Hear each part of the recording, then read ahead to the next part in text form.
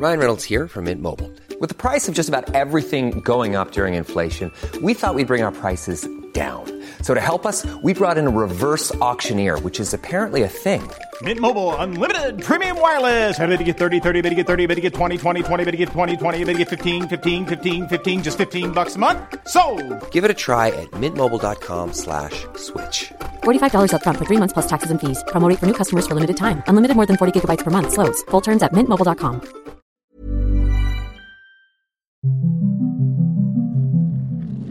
After the Apocalypse, a pandemic survival story. Season 2, Episode 7, Industrial.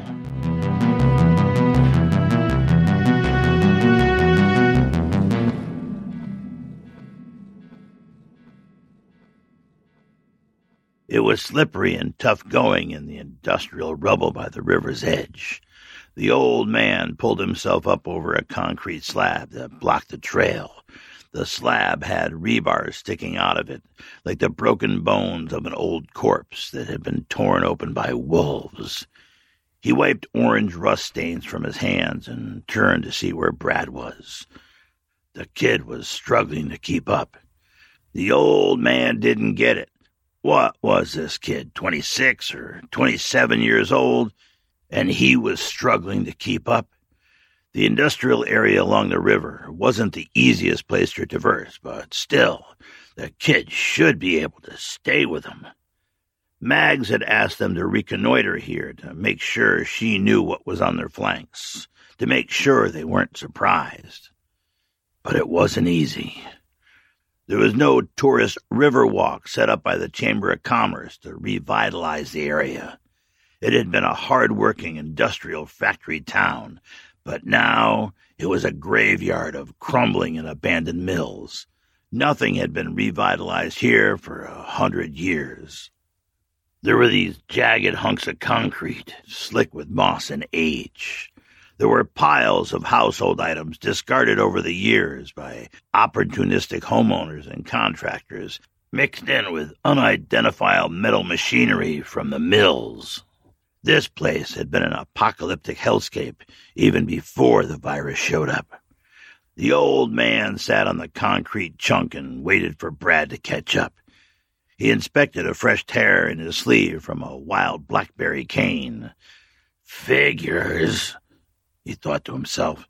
First it was a crazed raccoon, and now it's attacking plants. Seems everything is out to get you in the apocalypse. Looking around, he saw that it was basically a post-industrial dumping ground.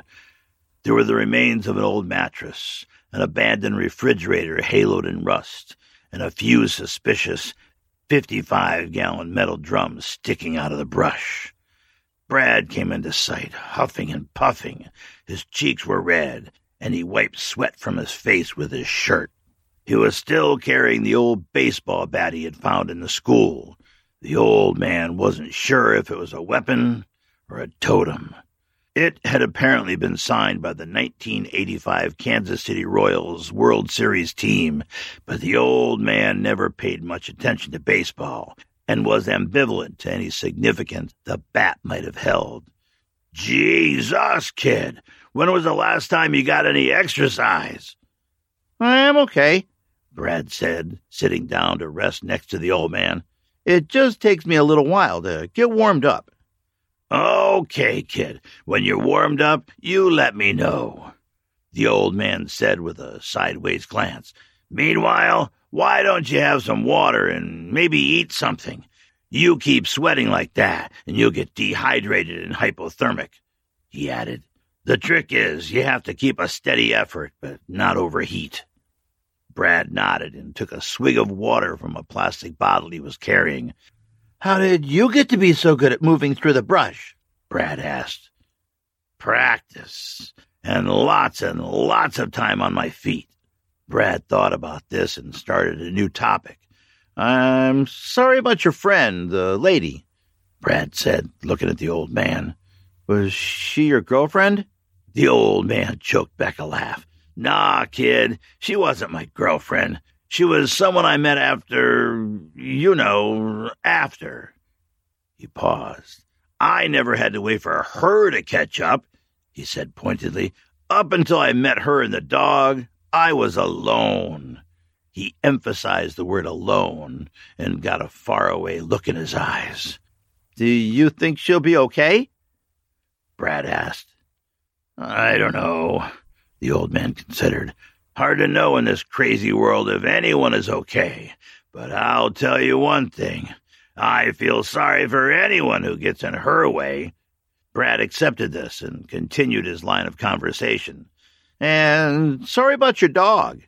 Bill wasn't my dog, the old man said, but he seemed to take a liking to me. He was a good soldier, and he was a good traveling companion. The old man sounded wistful. Well, sorry anyhow, Brad added, wiping sweat. Yeah, thanks. Let's get over to the river and see what we can see, the old man said as he stood up and adjusted his gear for movement. Brad and the old man stood on a decaying concrete wharf that stuck out into the river. It was cracked and torn by years of neglect and weather. They looked up the river towards the bridge. Half the bridge was gone. The shuttle bus that had been their escape vehicle had fallen into the river as well. The old man could see it with his field glasses. It was wedged upside down in a jumble of bridge wreckage. The far bank of the river where the bridge abutment failed was carved out by the force of the water, the roadway half gone. A few more years, and that river may wash away Main Street and wipe out half the town over there, the old man said to no one in particular. Before humans showed up with their dikes, canals, and dams, the great American rivers were constantly shifting course, meandering, finding their own way around obstacles in their constant march to the sea. Now, with man once again out of the picture, they were returning to their natural careers and carving the land as they saw fit. No one is getting across using that bridge, Brad said with confidence. You're right about that, the old man replied. I suppose they might be able to get across in boats, if they had boats, but they are not getting any vehicles over. He looked across the 200 yards of river to the other shore. The raging torrent had subsided, but the flow was still steady and strong. It's clear why the industrialists had built their mills and factories here. Historically, he thought, rivers had made good boundaries to keep the barbarians out. Maybe this one would serve the same purpose now, for them, in this new world. Mags will be glad to know they can't get to us, Brad said. Maybe we can settle in. The old man looked at him skeptically and wondered what kind of irrational hope was in Brad's head. How do you think this ends, Brad? I mean, what's your end game? You and Mags set up some sort of subsistence farming frontier community? Maybe find some chickens and set up some huts to live in. I hadn't really thought about it, Brad said defensively. I just was saying we're safe for now. I can't remember the last time I was with anyone I could trust, or last time I even felt safe. He pointedly held the old man's gaze. That's the problem, the old man continued, warming to the topic. The now of survival starts to overwhelm the past and the future. When everyone is worried about making it through the next 24 hours, no one thinks about the future. So what is the future? Brad asked. And how do we get there? That's the right question, the old man said. Who's going to keep the lights of civilization on? We can't just go back to goat herding.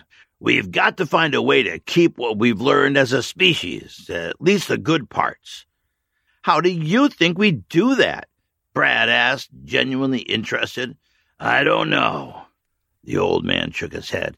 I think it starts with not forgetting. I think it starts with knowledge. Do you know how to make a diode or a turbine or even a truck engine? I know how to drive a truck, Brad offered. Well, that's up for debate. The old man poked fun at Brad, gesturing towards a sunken courtesy van, but then continued in a more serious vein. Your generation is going to need to focus on maintenance. We're going to need mechanics, engineers, and technicians as much as goat herders and farmers. The old man looked back out across the river. But first, we need security and stability. Let's move, the old man said in a tone of quiet resignation. Willie held her breath and prepared to strike. The big dog held his ground and prepared to fight. Timmy groaned loudly and moved to push himself up onto his elbows. The two combatants froze and shifted their attention to the boy. Timmy rolled to his side. He gagged, coughed, and spit a mouthful of foul water into the grass before lifting his head. When the boy moved, it broke Willie out of her violent focus like a sleepwalker getting a cold bucket of water dumped on her head. The dog seemed to intensify his protective stance over the boy. Willie knew she needed to be cautious here. She took a step back, lowered her arm, and put the knife out of sight. As she stepped back, the dog settled himself a bit as well and turned to sniff at the boy. Willie felt the adrenaline draining from her body. Who? Timmy tried to talk but had to clear his throat. Who are you? He continued, looking at Willie. Hey, kid, Willie said, cocking her head. How you doing? I really don't feel so good, Timmy said, sitting up and looking around. He noticed the hostility between the dog and the girl. He tensed himself. What are you doing? He asked suspiciously. Willie decided that helping the kid and turning down the heat on the guard dog was the best path to survival for the moment. She smiled and made sure her knife was securely back in its hiding place. She relaxed her posture. She knelt down to be at the same level as the boy and put her empty hands out in the open. Timmy looked confused. It's okay, Willie said in a calm voice filled with empathy. I'm Willie. The boy relaxed. I am Tim, and they call me Timmy, and this is Bill. Willie looked warily at the big dog. Yeah, I already met your dog. He's not my dog. He's the old man's dog, but he just rescued me from the river. Wow, I could have drowned if Bill didn't come for me. Timmy grabbed Bill's harness and hoisted himself unsteadily to his feet. Take it easy, kid, Willie said, and continued. That dog seems a little aggressive. I don't think he'll hurt anyone who isn't trying to hurt him, Timmy said, petting Bill's big head. The dog looked at Willie, but had put his teeth away. For now. Okay, why don't you keep hold of him and come with me? We'll get you dried out and warmed up and maybe some food and water. She considered this. But maybe you've had enough water for today, huh? Brad and the old man continued to pick their way downriver through the old industrial lots choked with weeds and brambles. Fire! Brad said, pointing across the river. The old man looked up as well and saw the thick black smoke billowing from a row of buildings on the waterfront. He pulled his field glasses out and peered across the river to where the smoke was rising. He saw movement along the road. It was the king's men. They were burning that block of buildings. That explained the fire. Even with all the rain, the old buildings with their old wood beams would burn if given enough encouragement. Vehicles of the king's army were moving around the burning buildings as if patrolling or looking for something. The old man continued. Could be just more random destruction by those jerks, but if I had to guess, I'd say they're trying to burn someone out. Maybe your girlfriend, Brad suggested. Maybe, the old man agreed, but there's nothing we can do about it from here. Let's keep moving so we can get back. They were navigating a particularly crowded back lot behind a mill building that looked like it had housed some sort of metal fabrication business. They found a loose section in the chain-link fence to climb under. There were stacks of rusty metal pipes and rusting chunks of unidentifiable machine remnants. Jeez, the old man grumbled. I'm going to need a tetanus shot.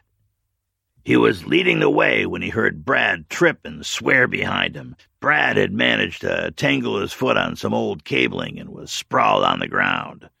There was a loud crash. Brad's fall had somehow dislodged a 5-gallon water carboy, which toppled down into an empty dumpster with a horrendous crash that echoed off the buildings around them. The old man winced. "Nice work, Klutz. You're like trying to work with a drunk toddler. Can you watch where you're stepping?"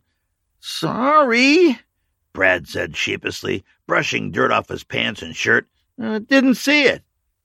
"Come on," the old man said, looking around and squinting at the sun in the sky. "We should head back pretty soon." The body sitting in the lawn chair was a bit jarring at first for Timmy. Willie hadn't seemed to worry too much about it. She marched right by with a cheery and peremptory comment and a wave of her hand. "Don't worry about old Joe there. He's my scarecrow." "Scarecrow?" Timmy asked, not so sure why a mummified corpse could be dismissed as easily as a garden gnome. "Yeah, if anyone comes snooping around, they see old Joe and they don't see me. My most important skill is being invisible. That's how I always survived on my own." Bill stayed near Timmy and Willie, checking out the area, pausing to sniff the corpse in the chair and staying alert. She led the boy and the dog around a corner, slid a piece of plywood aside, and led them into a small brick room. From what looked like random junk, she pulled boxes out for them to sit on and set one up as a table. She moved another piece of board aside, revealing a metal drum that had been converted to a makeshift stove. Some ducting had been jerry-rigged to carry the smoke over the old mill's smokestack. She threw some hard pieces of wood in and stirred them around before closing it up. She noticed Timmy inspecting her work. "I run the smoke up the old stack. Same reason the old-timers use those big stacks. It moves the smoke over into someone else's neighborhood, far enough away that it can't be traced back to me." She thought about it and added, "It's not perfect, but it keeps me warm and keeps me from dying of carbon monoxide poisoning. Where I used to live, people would die every year trying to survive a cold winter night in their old cars with the engines on." Bill sniffed around. Timmy nodded as if he understood and rubbed his shoulders. Willie threw him an old coat. "Here, Joe doesn't need it anymore." She stood back and watched as Timmy wriggled into the big coat. She stood, arms akimbo, inspecting. "If you want to take the wet stuff off, we can let it dry. Go ahead. Hang it up by the heat. I don't have any other clothes for you, but might have some shoes and socks stashed away. Hold on." She disappeared into another room and returned, carrying a scuffed-up cardboard box brimming with miscellaneous footwear. Timmy was digging through the box, looking for something in the right size, when they heard a loud crash from outside and behind the building. Willie was immediately on alert. "Come on," she said. "We gotta hide," and began quickly moving boxes and boards around to return the room to its unlived-in state. She led Timmy quickly out a side window, and the dog jumped out behind them. She rounded a corner and lifted the edge of a corrugated metal sheet lying on the ground at an angle to the building. As she pried up the covering, it revealed a dark hole. "Get in," she said, and the boy, followed by the dog, complied. Sliding in behind them, she dropped the metal sheet back into place and secured it with a length of baling wire, twisting the ends and hooking them around an old iron pipe. Inside the hole, there was a mattress and enough room for the three of them to lay down. It was a disused bulkhead. At one time, it might have been used as a coal chute. When it was first built, it would have been connected to the mill basement. Now, the space was bricked off, creating an unnoticeable void in the yard. A perfect place to hide in the apocalypse. Willie grew up with the knowledge that having a good place to hide could save your life. Willie turned to Timmy in the darkness and whispered, "Someone or something is out there. Stay quiet, and we'll wait for them to pass through." She added, as if repeating a drilled-in school lesson, "If they can't find you, they can't kill you." Timmy nodded his head and held Bill's harness. The big dog didn't know what was going on, But he grasped the tension in Willie and was on alert, watching, listening, and guarding. Brad was looking behind him as he walked. When he turned back around to see where the old man was, he came face to face with old Joe in the lawn chair. Brad yelped and jumped back. "What the hell is that?" he said to the old man, pointing with his bat. The old man stopped and considered. "Halloween decoration?" Then more seriously, "It's a dead guy, and probably not the last one we're going to see." He unshouldered his crossbow and made ready. "Stay alert." Bill, the dog, cocked his head at the corrugated metal covering their hiding place. He whined a low, questioning whine. "Shut that dog up," Willie hissed. Bill looked at the metal covering, at Timmy, and then at Willie, and let out a short, sharp bark. "Quiet, Bill," Timmy pleaded, but the big dog was becoming more and more agitated. Willie let the knife slip from her sleeve. "Shut him up, or I will." "I'm trying," Timmy said. "Something's wrong with him." The old man circled around the corpse in the chair. He looked around with his crossbow ready. He sniffed the air and said, "Do you smell wood smoke?" "I don't see a fire, but I think I smell smoke." Brad hung a few steps back. "From across the river," he guessed. "Curious," the old man said, raising one hand to scratch his patchy beard. "What was that?" Brad asked. "What?" the old man responded. "I thought I heard something."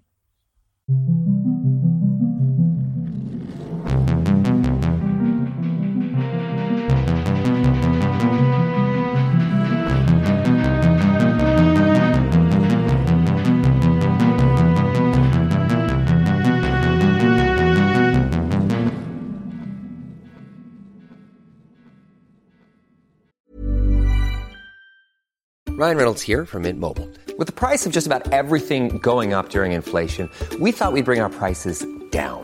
So to help us, we brought in a reverse auctioneer, which is apparently a thing.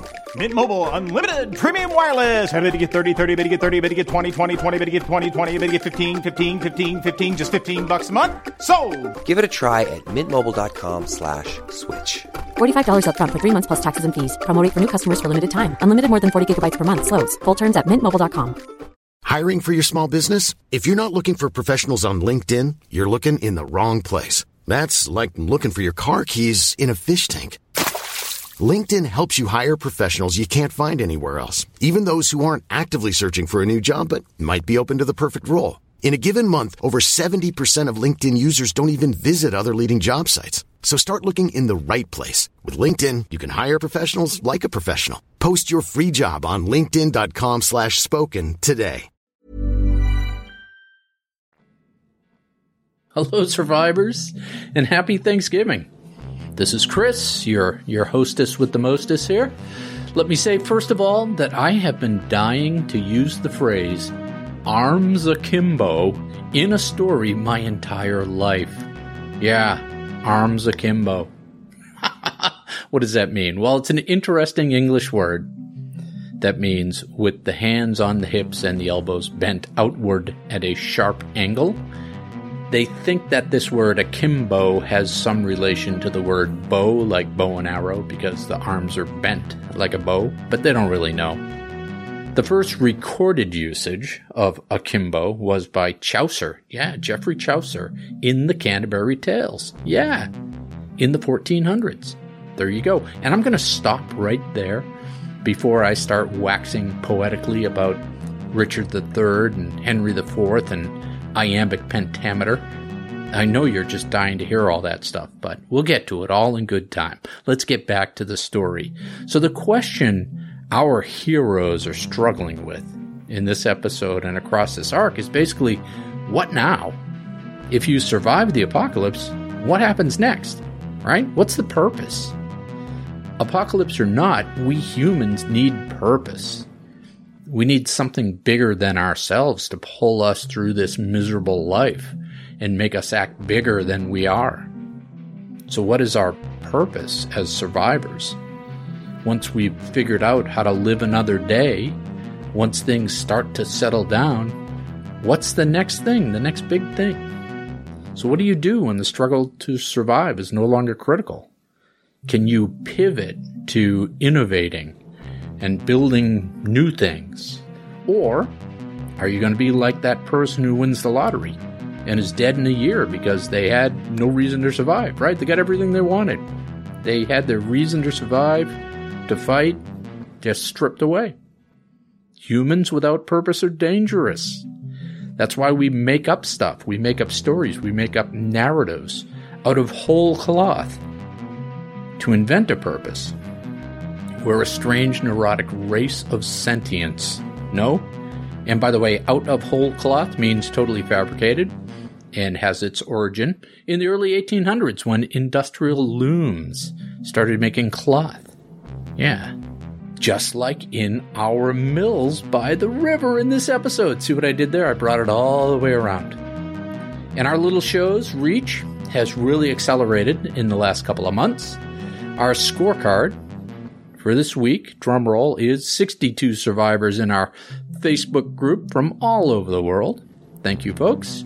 More than 42,000 all-time downloads since our inception this time last year. But that's not the good number. The good number is we're getting close to like 10,500 downloads a month. And it's growing at like 30-40%. So it starts to get interesting if you can maintain that growth. It means, I'm not going to get greedy, but it means you could get to like 100,000 downloads a month by, July, which would be really something. And why do you care? You don't really, but it's fun to think about. It's fun to talk about. Anyhow, you can help us keep the momentum going by subscribing, rating, leaving reviews, telling your social media connections, all that other stuff, right? And you can directly support the show on Patreon. If you want to chime in, if you have ideas or interesting things to discuss, you can interact on the Facebook group. I'm no big fan of Facebook as a company, but it's the easiest thing to use, and usually everybody's on it, so. And as you folks in America, North America, stuff yourself with food, put yourself into a turkey coma, remember, you're not fat. No. You're not gluttonous. No. You're just getting ready. You're strategically investing extra calories in preparation for the apocalypse that we all know is coming, right? So happy T-Day, hug your family, and above all else, keep surviving.